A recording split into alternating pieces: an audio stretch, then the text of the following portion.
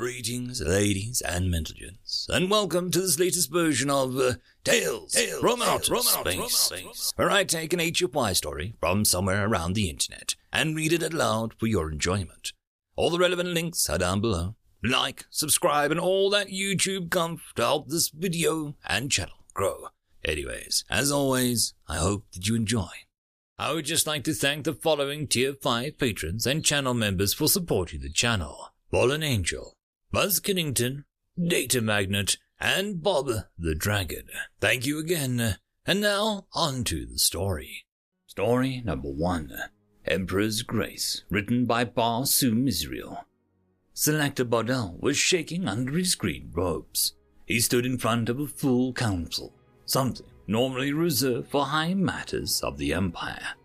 Being just a common selector, he never had to face anything like this before.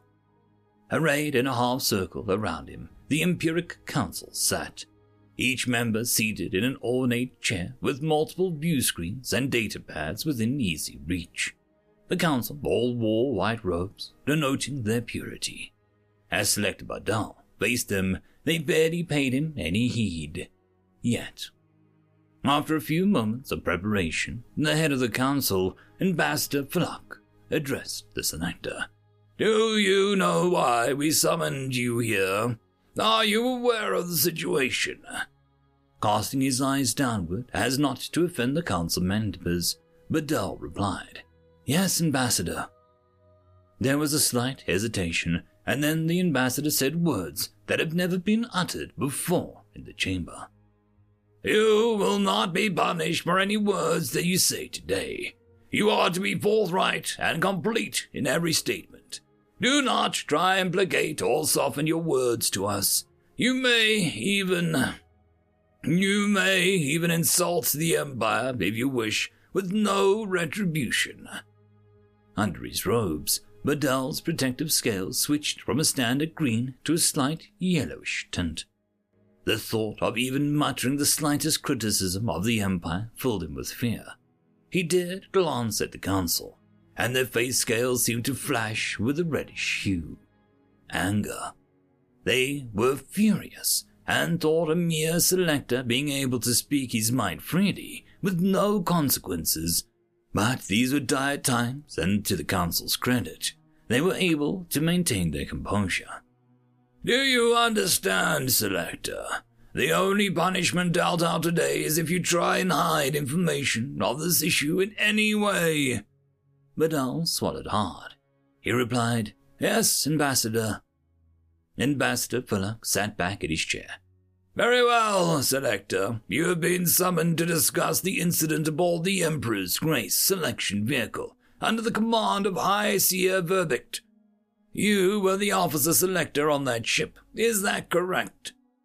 Casting his eyes downward again, Bardell replied, "Yes, Ambassador, but I stress all actions and decisions relating to this incident were under the direct orders of Overseer Verbict."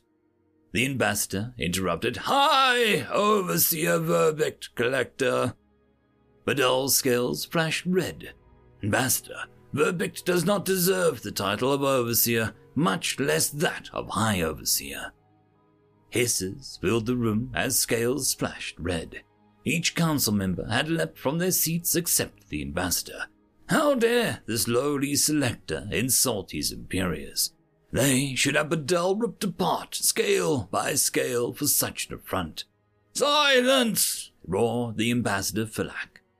Slowly, the council scales returned to green as they returned to their seats. Selector Bardell was shaking, knowing what he said was sure death sentence. He was grateful his robes hid his scales. He was sure that he would be embarrassed at how yellow they would be. "Selector Bardell," the ambassador continued, his voice back to normal volume, "I already assured you that you would be free to speak as you wish. No harm will come to you no matter what you say in this council." Ambassador T.F.O.S glanced at the other council members. "Something that the rest of you should heed well, as no such promise was made to you. If you interrupt again, you will be removed." His voice left no doubt that he was not talking about being removed from the room. They would be removed permanently. Shocked silence greeted the statement. Never before had any ambassador threatened other council members this way. Even Selector Bedell was stunned. This was unheard of. The ambassador continued, "The critical nature of this meeting is more important than protocols and procedures. This meeting is to, if my fears are founded, to protect the Empire itself. I will not have pomp, I will not have ceremony, but I will, by the Emperor, have the truth." Ambassador Villock looked back at the Selector, who was obviously shaking where he stood. "Selector Bedell, I ask you gather yourself and your courage to uphold your duty to the Empire. I ask you for the truth, the unfiltered, honest to the Emperor truth. You must do this." Swallowing hard, gathering his courage and preparing himself to do his duty, Selector Bedell's scales slowly turned blue. The ambassador smiled upon noticing the change to the tint around Bedell's eye scales. Bedell was determined. He would do his duty for the Empire. "Now, Selector Bedell, begin with your selection choice and give a full report from there." Bedell gave a curt nod of his head, set his jaw, and started his report. As the council is aware, the Empire tests each new subject species we encounter as to where they'll best fit when assimilated into our ranks. The Devi race was perfect for farming and labor. The Tavis were nothing better than slaves, while the ferocious Vantus were a good fit for our military. While searching for more planets to add to our great empire, we picked up signals from the third planet in the Sol system. It had a race that called themselves humans. Humans were large. They stood a talon and a claw above even our largest warriors. They were in the simple stages of space travel, sending probes to other planets and such. They seemed to be no threat. Every eye trained on Bedell as he spoke. Bedell used his datapad to relay images from the Emperor's grace to the Council's view screens. In my selection process, I discovered that the species seemed to be fighters. As you see on your screen, here is a conflict we watched for the selection process. On each screen flashed an image of human warriors fighting each other. It was a small skirmish, with only 5 humans to each side. But the battle was intense. Covered head to toe in protective gear, the warriors ran, ducked, and moved with incredible swiftness at each other, seemingly careless to their own mortality. They fought like the Emperor was watching them. "They are fast and large, aren't they?" Council Member Devant said to no one particular. Selector Bedell nodded earnestly in agreement. "Exactly, Council Member," he hissed excitedly. "Of all the species brought into the folds of the Empire, fighters are the rarest. So I was excited to think that we would soon add a whole race of great warriors to uphold and promote the glory of the Emperor." Bedell made a few more commands to his datapad, and the view screen changed. "As you see, Council members," he began, "a data analysis of their weapons showed no threat. Simple projectile weapons that fired at a velocity would not even crack the hardened scales of our elite troops. Verdict ordered the standard capture protocols and deemed 5 of these trained human warriors would be enough to test their mettle against our elite troops." Not a single scale changed when Selector Bedell did not use the normal honorifics when mentioning High Overseer Verdict. All council members were staring raptly at the view screens. When the 5 were data tethered aboard the ship, we followed the standard protocols. Using linguistic translators, we informed them that they were to engage in battle against 5 of our fighters. Elite warriors against elite warriors. How they fought and died would determine how their race would be accepted into the Empire. Fight well, and you would become a warrior caste. Fight poorly, and you'd be servants to the Empire as they saw fit. Refuse to fight, and become slaves. As usual, they cried at misunderstanding. They begged and pleaded for their freedom. They even attempted to offer compensation to be let loose. In most species, this is the case. Selector Bardal scratched at his datapad again, and the view screen changed to see the humans huddling together, talking quietly amongst themselves. As you see, Bardal explained, the humans took less time than most species to accept their fate. We gave them 2 cycles to prepare for the battle, but after 12 of their hours, they seemed to understand their deaths were imminent. But it looked as though they intended to fight. This gave us hope. Here, Bardal hesitated. He slowly entered commands on his datapad and said, "This is all where it went wrong. I want you to listen to this part right here." Over the loudspeakers in the room, the translation protocols changed the uncouth, brutish language the humans used into the civilized tongue of the Empire. The humans were all talking, discussing what they could do when one human raised a rifle and said, "Like this is going to do anything to them. What are we going to do?" Another human looked at him and said, "Go for their eyes." The loudspeaker quieted. The council members looked at each other, confused. Ambassador Felak addressed the room. "I am not certain of the importance of this. Why did you single this out? What am I missing?" Shaking where he stood, Bardal cast his eyes down once again, to reveal that a council member may have less knowledge than a lowly selector. But Bardal was too far into this to stop now. "Ambassador, the humans were aware their weapons would not be effective against our warriors' hardened scales. They understood this without ever seeing us. How could they have known this? This alarmed me greatly, and I formed verdict that we should cancel the exercise immediately. We were dealing with a race that may have psychic abilities, could read minds, predict the future, or a whole slew of other possibilities. But verdict," Bardal almost spat the word out, as if the mere name left a distaste in his jaws, "insisted that we proceed. He insisted." Every council member replayed the video of the humans talking. Some orange flashes on face scale showed the council members were alarmed. How did the humans know? "Continue, Selector Bardal," Ambassador Felak said softly. "Continue." Bardal steeled himself for the rest of his report. This was not going to be good. After 2 standard cycles allowed, we started the contest. When the doors opened to the arena, which had been covered in plants and trees native to their world, they simply ran out into the arena. Their clothing made it let them blend into the surroundings. They each carried their useless weapons. The contest should have been short, and in a way, it was. As our elite warriors descended via platform lift into the arena, their golden scales and plasma weapons shining, every servant of the Empire on the ship was glowing white with pride. And then the battle began. Bardal stopped. He switched the view screens to show the battle. "As you see," he said, "the humans did not huddle together for strength in numbers. They did not try and coordinate a defense of any type that we could ascertain. They simply moved to attack.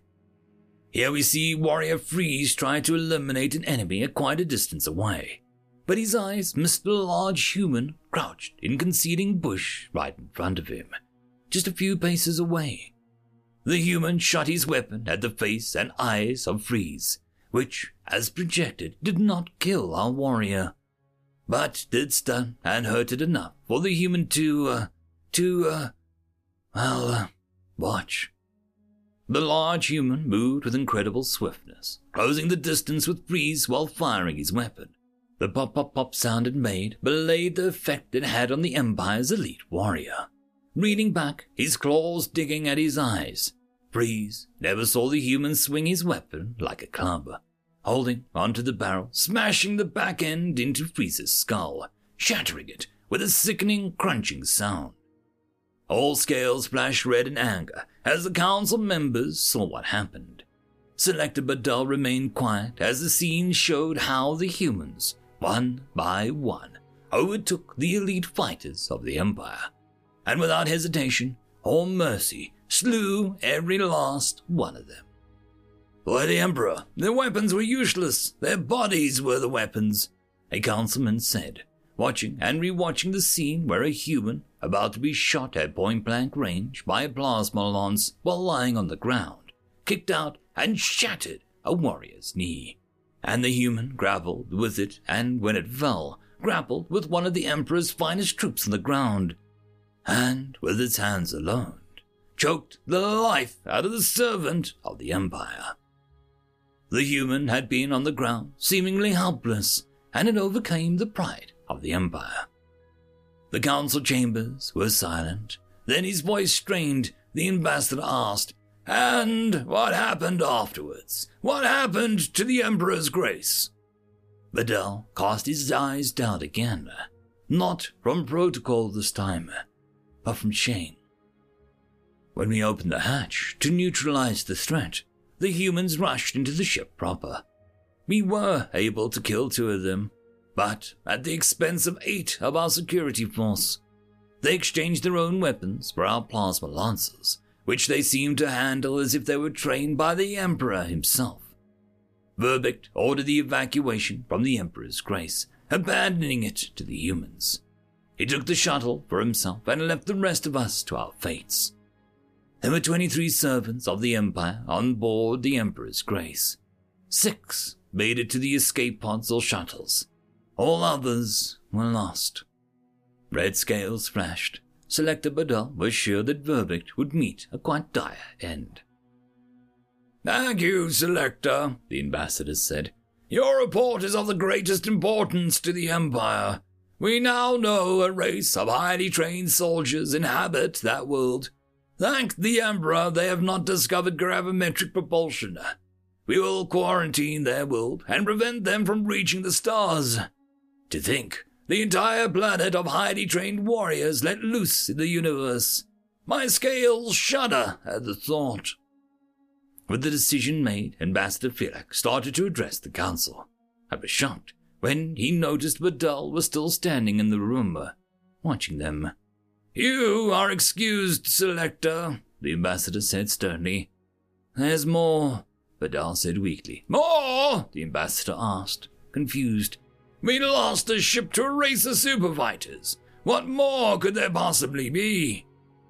Without saying a word, Badal used his datapad to activate the view screens and the loudspeakers.